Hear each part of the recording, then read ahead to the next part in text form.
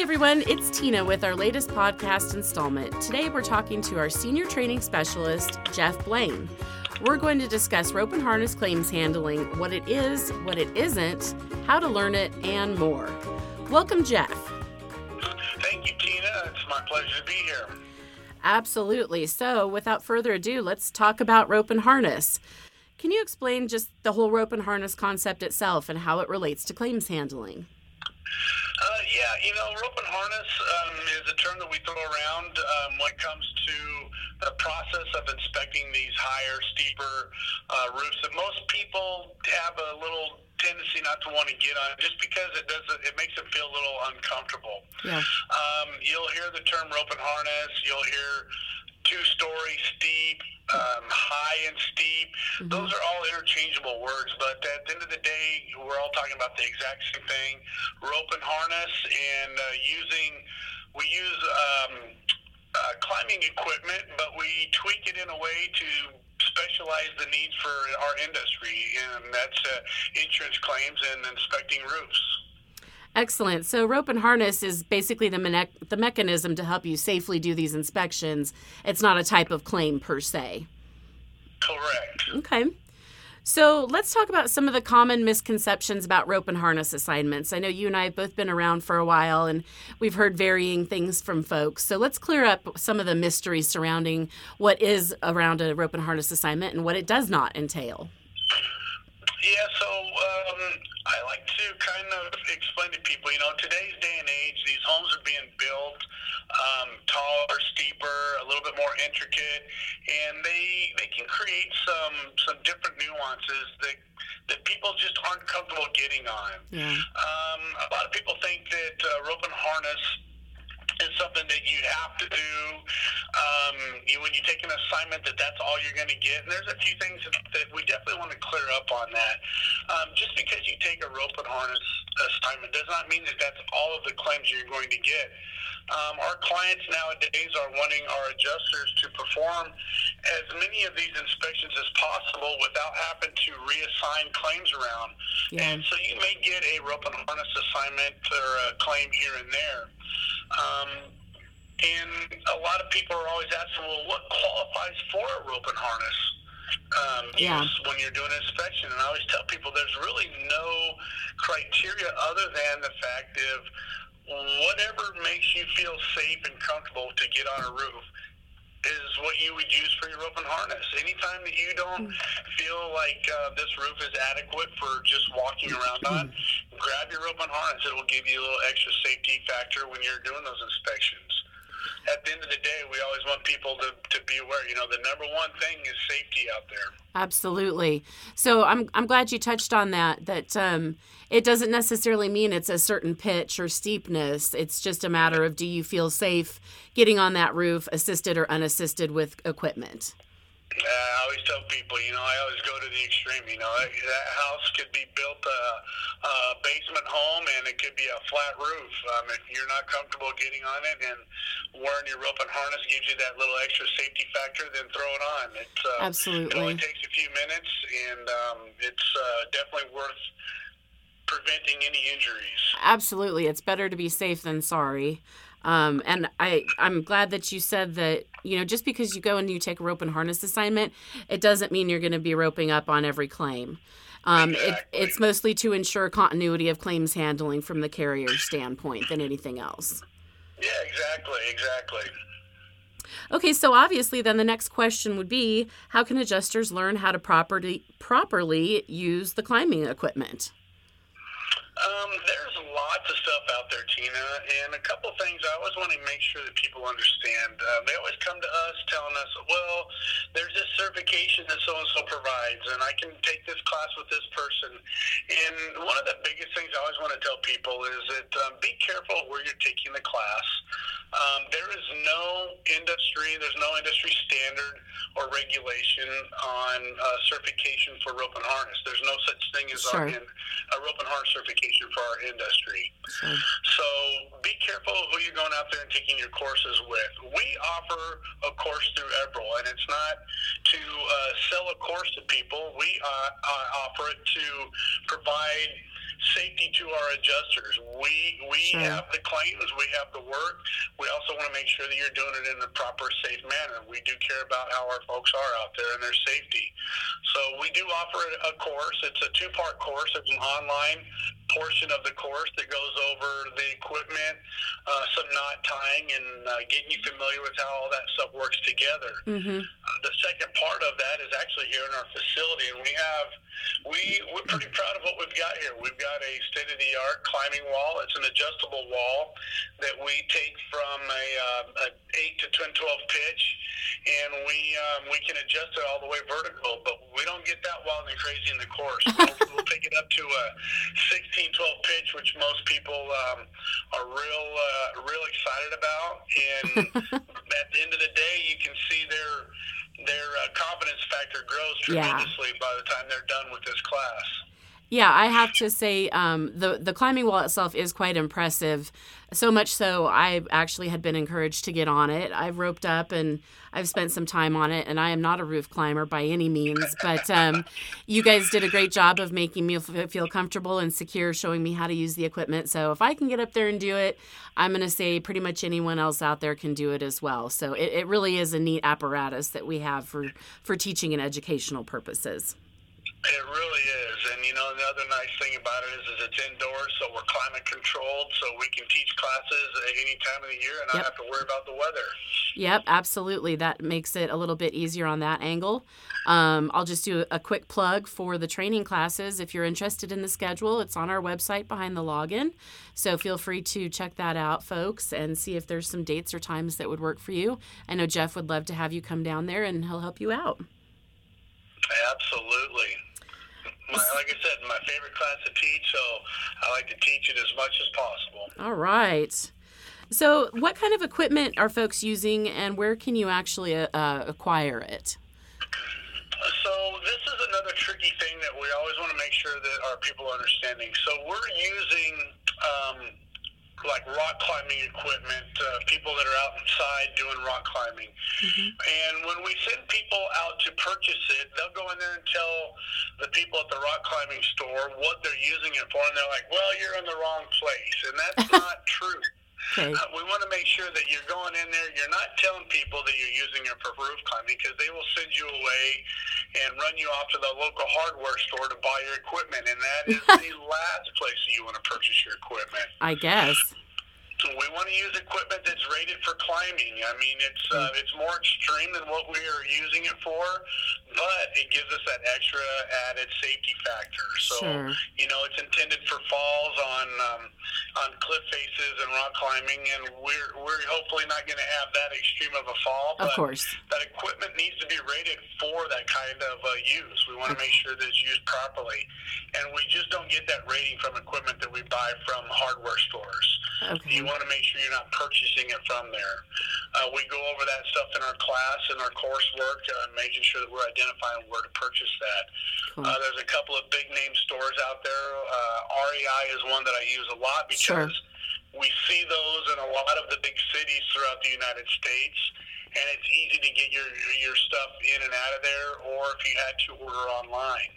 Sure. So that's a great place and a great source to buy that from. Now, as far as the type of equipment, there is a lot of stuff out there, Tina.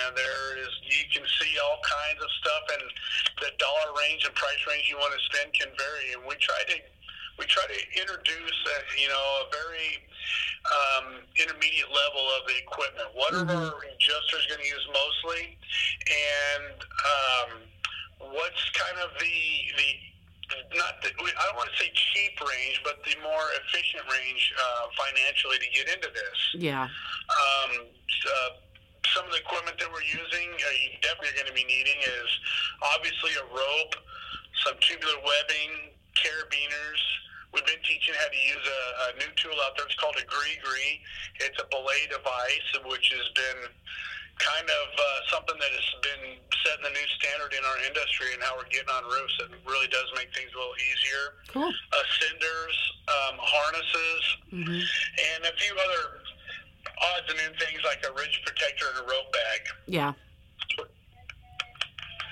And again, obviously, we kind of ran through that quickly, but I know any of you out there that are interested in following up, you're welcome to contact Jeff personally. He would be happy to provide you a list of the materials, some resources of where to find it. And I would guess, Jeff, you can probably give people some price ranges of don't go this low, but you don't need to go this high kind of thing.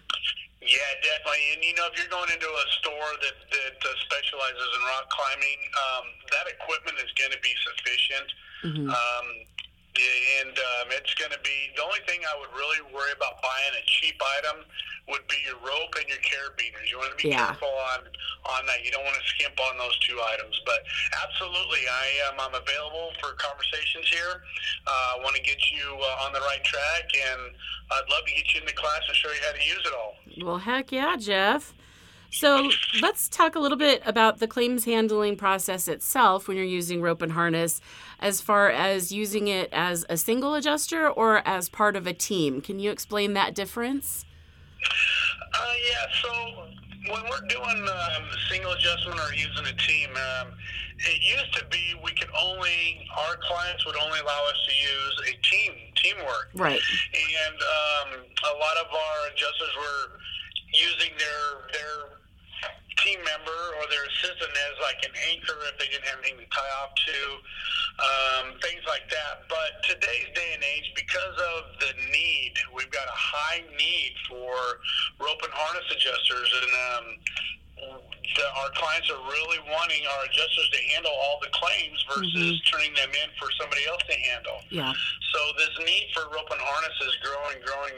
So they've allowed us to have adjusters work on their own. And the setup is basically, it's identical. The only thing that you would change up is where you're anchoring your rope off to. You're either going to use an inanimate object or you're going to use your assistant. So the setup and the use of the equipment, we teach it the exact same way, but the anchor point would be the only thing that would change that around a little bit. Okay. So, I mean, give an idea, we all understand the concept of the adjuster on the roof and a person on the ground. What would you tie off to? Could you give some guidance around that? That's a great question. There's all kinds of stuff when we're out to doing our inspections. I will tell you, first and foremost, when we're out at a place, we want to make sure that it is a secure item, something that is not going to give way or have the potential of giving way, because our life is dangling on the other end of that rope. Right. So we want to make sure that we're tying off to something that's sufficient. I always tell people in our class, something we do not tie off to. We do not tie off to anything ever on the roof. Yes. I don't care if they're anchor points on roofs, and you'll see eyelets that are built in there, and we have people that tie off to that stuff a lot. And even if you see other people doing it, does not make it a good idea. So kind of defeats the purpose. Never tie off onto anything on the roof. Yeah. I'm never real comfortable with what's going on up there. I've seen trusses built. I've seen how things are put together at times, and sometimes they're a little sketchy, and I don't know that I want to trust my life on that. Yeah. So the next thing is we always want to find something that's on the ground, and we're scoping and walking around the home trying to find a place that we can tie up to. Trees are a great object, making sure that it's a live tree, not a dead tree. We don't want to tie off to rotted fence posts or fence posts, period. Those are not always the best thing to tie off to. I don't feel real comfortable. Definitely not mailboxes. We get people that laugh at that all the time, but we had somebody thought that was a good idea to tie to a mailbox and couldn't figure out why the rope kept tearing off. So much slack, yeah. Yeah, it's absolutely amazing what people are willing to tie off to get up and do this job. But the fact of the matter is we want to make sure that we're tying off onto something good. We don't always have trees. One thing that I always have used in the past is my vehicle. Yeah. Tying it off to my vehicle, around my tire, underneath the axle, of course, and not over the axle. Yeah. There's also some clevises that you can buy for your hitches on your vehicles that you can tie your rope off to. Sure. Your tow hooks are a good anchor point, things like that. Yeah. But we go over stuff like that in our class and let people know, what's a good, safe place to tie up to and what is not. Excellent. A lot of it is common sense, Tina. That's something you can't buy and you can't purchase out there, but you need to have common sense when you're doing this job. Yeah, thinking it through. It's for safety, so you need to start out first with a sturdy structure to tie off to. So, Exactly. part of why we're doing this podcast is to bring awareness to people around this skill set and also let them know that we get a lot of these work assignment requests throughout the year from various clients. So getting this training, it not only is good for safety purposes, helps keep you safe out there on roofs, but it's going to make you more marketable as an adjuster as well. So a lot of what we're here today is to kind of give you some of the insights into what it is, what it isn't. A lot of folks are thinking, I'm going to have to tie off on every roof or this and that. So we just kind of want to dispel some of the myths around that. Jeff, do you have other thoughts that you'd like to chime in about? Yeah, I think that's great. We've been talking about some great topics, and I think rope and harness is definitely a skill set that I think every adjuster should have that's interested in working out in the field. It's definitely more marketable. That's one thing. Working down here in the training facility, we get a lot of new people that come through here, and they're always asking us, how can I set myself apart? Well, this is definitely one way. Because Absolutely. You're right. We're getting more and more deployments requiring rope and harness training, and this is one way of doing it. The other thing, too, is helping yourself in longevity in this industry. Being safe and being smart is what's going to keep you in this industry. And I always tell people, if you're not working, you're not making money. And if you're not working because of an injury and you didn't take the time to be safe, well, you sabotaged yourself. It's a hard pill to swallow. Yeah, absolutely. So always working on being safe and being smart, and that rope and harness. It's not about always happen to be a steep and a 2-story roof. It's whatever you may need to get that roof done and get that inspection done in a safe manner. I always told people when I'm running claims, we get these assignments, these claims assigned to us. I get a little greedy, Tina. I'm not going to lie. I don't like giving my claims up and turning them over to somebody. Heck no. I want that money in my pocket. So yes. I'm going to do everything I can to get my inspections done. Well, and I think you touched on a good point there as far as productivity. So is there any truth that it takes longer to do rope and harness inspections? Are people going to be, quote unquote, slowed down? I know I've heard that in the past from certain people saying that it messes with their flow or they can't do as many claims. What's your experience around that? It's definitely going to slow you down, but how much it does slow you down, that's a hard thing to gauge because there's so many different things that go into it, how big is the house? How steep is the house? How high is the house? Sure. Where are your anchor points? There's a lot of stuff. It's going to slow you down, but at the end of the day, it can't always be about productivity. I want to get my work done. Yeah. But I also want to be able to get my work done the next day and the next day and the next day. Absolutely. So if I have to rope and harness up every once in a while and it takes a little bit longer to do that, I'm willing to do that. Yeah. But also if you're taking a rope and harness assignment, you're going to be paid on an hourly, and they're going to pay you more hourly for rope and harness assignments. Because of that as well. So the productivity isn't a huge issue in that point. Pardon me? So the productivity isn't really the greatest issue there. You're making an hourly rate and it's subsidized at a higher level because you are doing extra work around the rope and harness. That's exactly right, and that's why they do pay that additional amount because it is all about being safe and getting those homes done. Well, all right, Jeff. I think that we've done a pretty good job of covering at least some of the basics of what rope and harness actually is, demystifying some of the information around what it isn't or, what people might have heard that they're not good assignments or, super dangerous. I would like to put in there that I've talked to a number of people who never thought they'd get on a roof, and then they go through rope and harness training, be it ours or somebody else's, gives them a whole new perspective. So, if you're one of those people that is thinking, I could never, ever be a field adjuster because I won't get on a roof, I invite you to attend a class and maybe rethink that. Once you get some comfort level around it, it could be something that's a great fit for you. So I'd encourage people to have an open mind around it.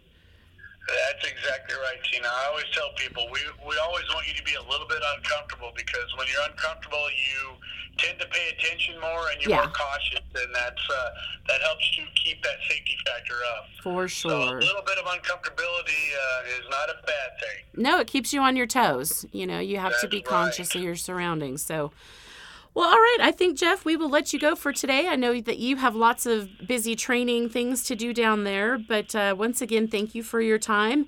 And for everyone that's listening, please check out our training schedule and see if you can go and join Jeff in Dallas and get some of this valuable training.